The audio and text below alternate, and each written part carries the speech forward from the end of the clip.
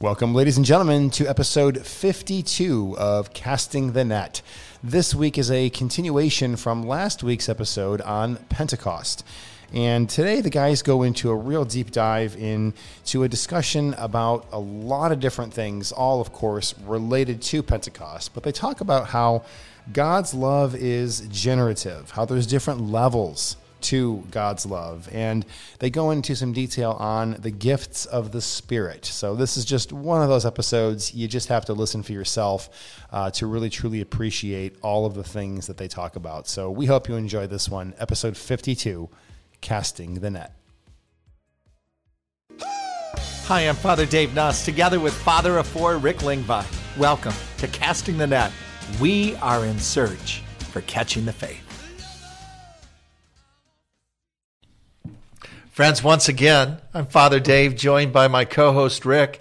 We are casting the net, and we are delighted and grateful and humbled and honored that you're spending time with us as we continue an ongoing conversation, and a conversation really that's animated by our Catholic faith and how that faith is infused into our daily living. That's kind of how I'd frame what we're about in conversation. That's not bad. I don't think I could repeat what I just said. I didn't write that down.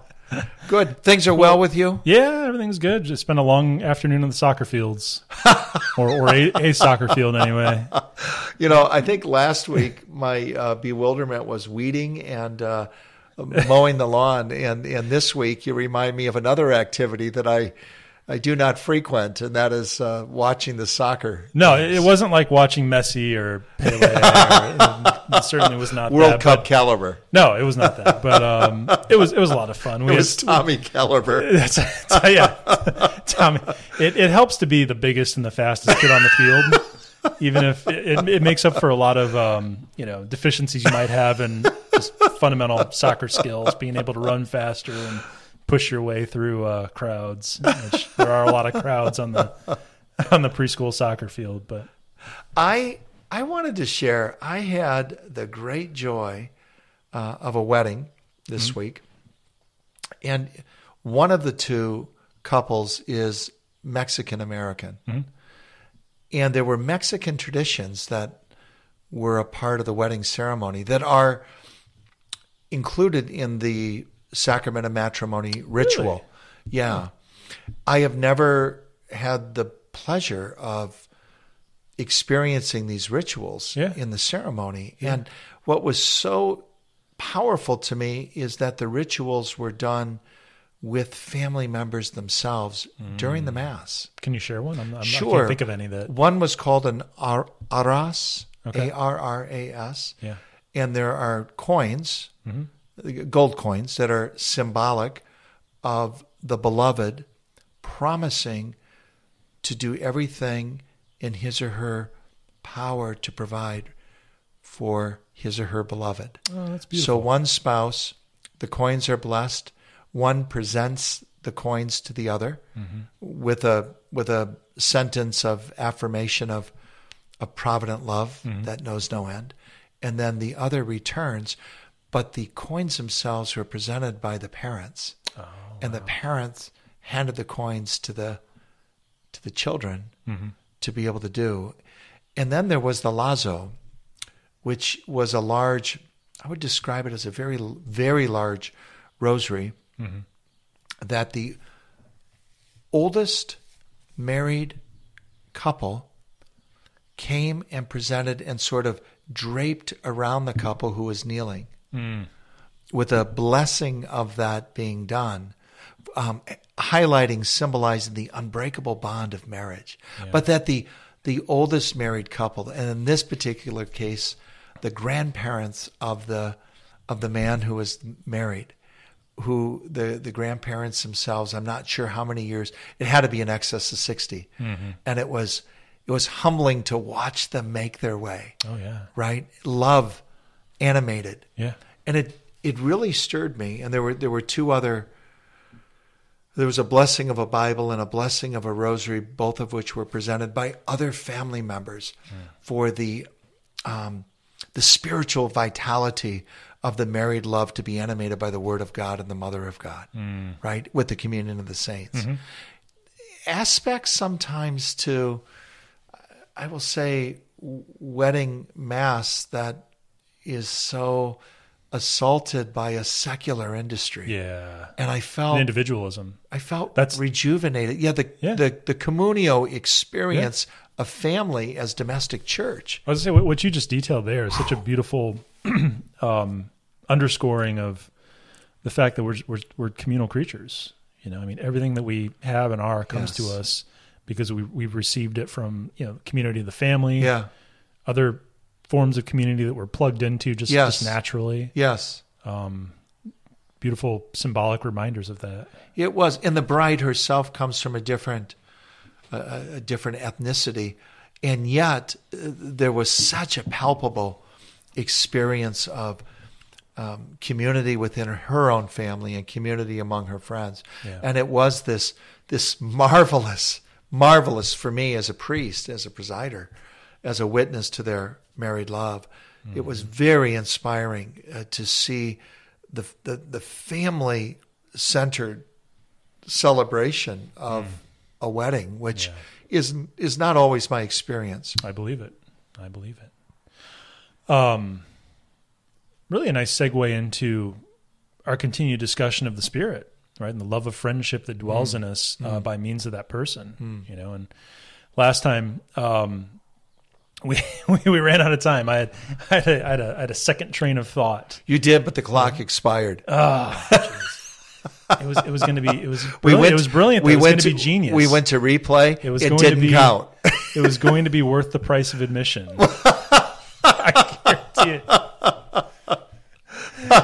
No, you had mentioned toward the end of last episode a tabernacling that takes place. The sort of intimacy that God has with us, in particular the Spirit, can be compared to Him dwelling within us in the way that He dwells within a tabernacle. Yes. It's a point that's so worthy of reflection because we tend to gloss over it, and the power of it, I think, is lost on us sometimes. How unique that is for all of the created world. God creates out of love. He loves everything that He creates, not because things have earned it or deserve it, but rather His love is generative. It's creative. He loves, and then things come into existence. Yeah. But it's almost like, this isn't the most precise way to speak about it, but it's almost as if there are sort of levels to love within God. Simply being created doesn't mean things are in friendship with Him. There has to be an offering, a reciprocity, a possession that we spoke about last time. Only human beings are capable of that. And angels too, but in our material physical world, only human beings are capable of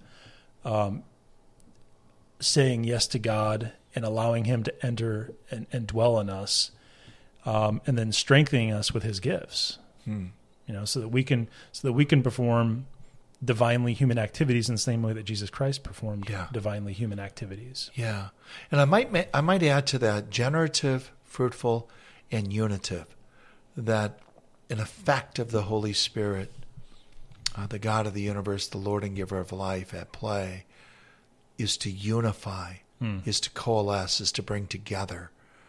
Diverse is, it's the right. It's the motto of the currency, right? Yeah. Right. From many one. From many one, right? And that's certainly the Catholic claim. That many remain, and yet there's a unity as well that's just as profound.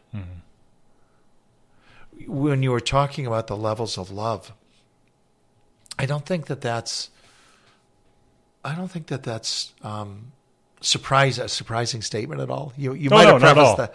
Yeah. Even within the scriptures, we lose this in the translation, as you know. Yeah. How in the Greek language in the New Testament there are different words that are very specific to a level of love or an aspect of love or a type of love. Right. They're very particular in their meaning, which is entirely lost in the English translation because they all get translated the same way. That's right. By the single word, love.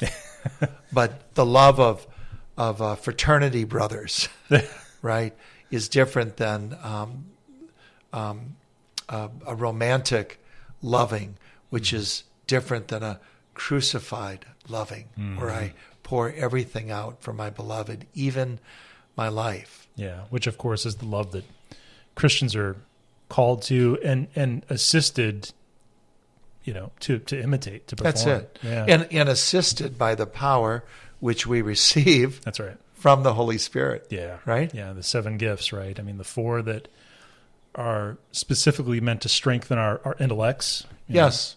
Counsel, wisdom, understanding, and knowledge. There you go. listing things on the air is tricky. And then the 3 that strengthen our wills so that we can want the things God wants for us and for others. Piety, fear of the Lord, and do you know it? Piety, fear of the Lord. What am I missing? Fortitude. There you go. The strengthening. That's right. That's right. Galvanizing. Yeah. Right. That the Holy Spirit working through the church herself, and she works through the church through the administration of the sacraments. Mm-hmm. So for us as Catholics, the Holy Spirit is encountered, received initially in baptism, and completed in confirmation. I know that language is a little imperfect. It is, but it also points to, it's sort of fitting because human beings develop in stages as well. Right. And so there is sort of a congruity. I mean, you don't need all perfections as a baptized infant. It might be understandable if that's the way God chose to do, chose to affect, human spiritual growth. But, again, I think there's a congruity to the stages of spiritual development as well. Yeah. You're right. As you speak about that, the saints attest to that. So stages of spiritual development. Yeah. And they attest to it with many different images and descriptions of such a development, but they all acknowledge that there's growth. Yep. And our Lord himself says the same. Yeah. And I can recall when I was still teaching. You're still teaching. You're just not teaching in the classroom. When I was teaching and getting paid for it in currency of the realm. Right. Rather than pro bono. Right. But you're teaching. I just want to give you credit. Thank you. I need that reminder every once in a while. Giving kids a chance to report on topics of their choosing. And, and these kids are just a few years removed from their confirmations. And those who chose, gifts of the Spirit, fruits of the Spirit, just, kind of the banal, vanilla descriptions we would hear, which is it's a real tragedy because I reflect on my own day-to-day life and just how relevant and how important the gifts and the fruits are in my own journey. I could think of a few just off the top of my head that are extremely pertinent to my life as a stay-at-home dad. The fruit of patience. We spoke about Tommy, our star soccer player, a moment ago. Right. Tommy is he is a child who feels love intensely and also feels frustration and anger intensely. And so he's like a 0 to 60 kind of person, and we will see and experience these eruptions of frustration, several times throughout the day. And, me having the personality that I have, that's the kind of thing that wears me out, and so by the 4th or 5th or 6th time of the day, I need to rely on the gifts of the Spirit issuing forth the fruit of patience and mercy so that I don't match his behavior just out of frustration, Yeah. So critical to not mirror that. And it's a divine gift. It's a divine aid, a form of assistance to get to that point. Yeah, and not just given to children or small children. I'm sure in your life as a pastor. To all of us. As you were saying that, I just had the experience on Sunday, the most recent Sunday, comes to my mind. And at one of the masses, there was a couple who caught my eye, who were who were sitting in kind of a corner of the church away from the altar. A couple I know, a couple whose story I know, and a couple who I wanted to engage to see how they were doing, right? Yeah. And it was going to be very difficult processing out to get from that location to where they were. And yet I was really, I was seized with a desire to do that. Well, from where does that come, right? That's not it's a gift. Self-generated. That is God seeking to get my attention, reminding me of some experience and knowledge I have, allowing that encounter to take place with them, my, if you will, meeting the Spirit through them, albeit from the altar. Yeah. And then to try to get to them, I was like the wishbone on Thanksgiving, just being pulled and pulled and pulled and pulled. Right. And do you have a moment, or could I do this, or could you do that? And it took such power from the Holy Spirit to remain calm in a disposition so that I might not be off-putting, misunderstood as dismissive, rude, insensitive to some other people who in their own urgency or intensity, or in other cases, perhaps a lack of situational awareness too. Virtue is not always at play. No, I mean that's a great example. Hard. I mean, and the patience gifts, being a gift of the Spirit. Yeah, I mean the gifts of the Spirit, Totally. keeping your intellect and your will in line with the intellect and will of Christ, so that you can display kindness. Yeah, directed toward this ultimate goal of reaching the family, the couple that you wanted to see. Yeah, that's right. I mean, and that's the gifts do work a lot like virtues. I mean, we've talked a lot about virtues and how they're the cornerstone of the moral life, the Catholic understanding of moral theology.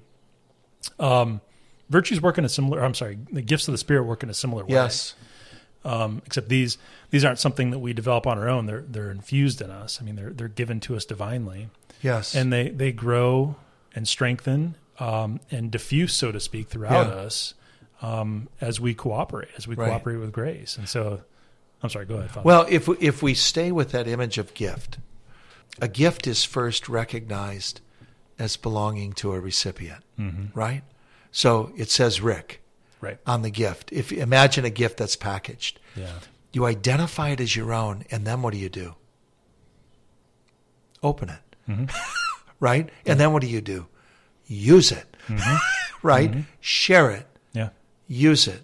And that's precisely, to me, the dynamic for the gifts of the Holy Spirit. Yeah. To recognize that it is particular to me, given to me as gift, to be received, to be opened, to be used. And used means to be shared generously and gratefully. Yeah. I mean, Thomas Burton remarked that love can only be kept by being given away. Yeah. Sort of paradoxically. Yeah.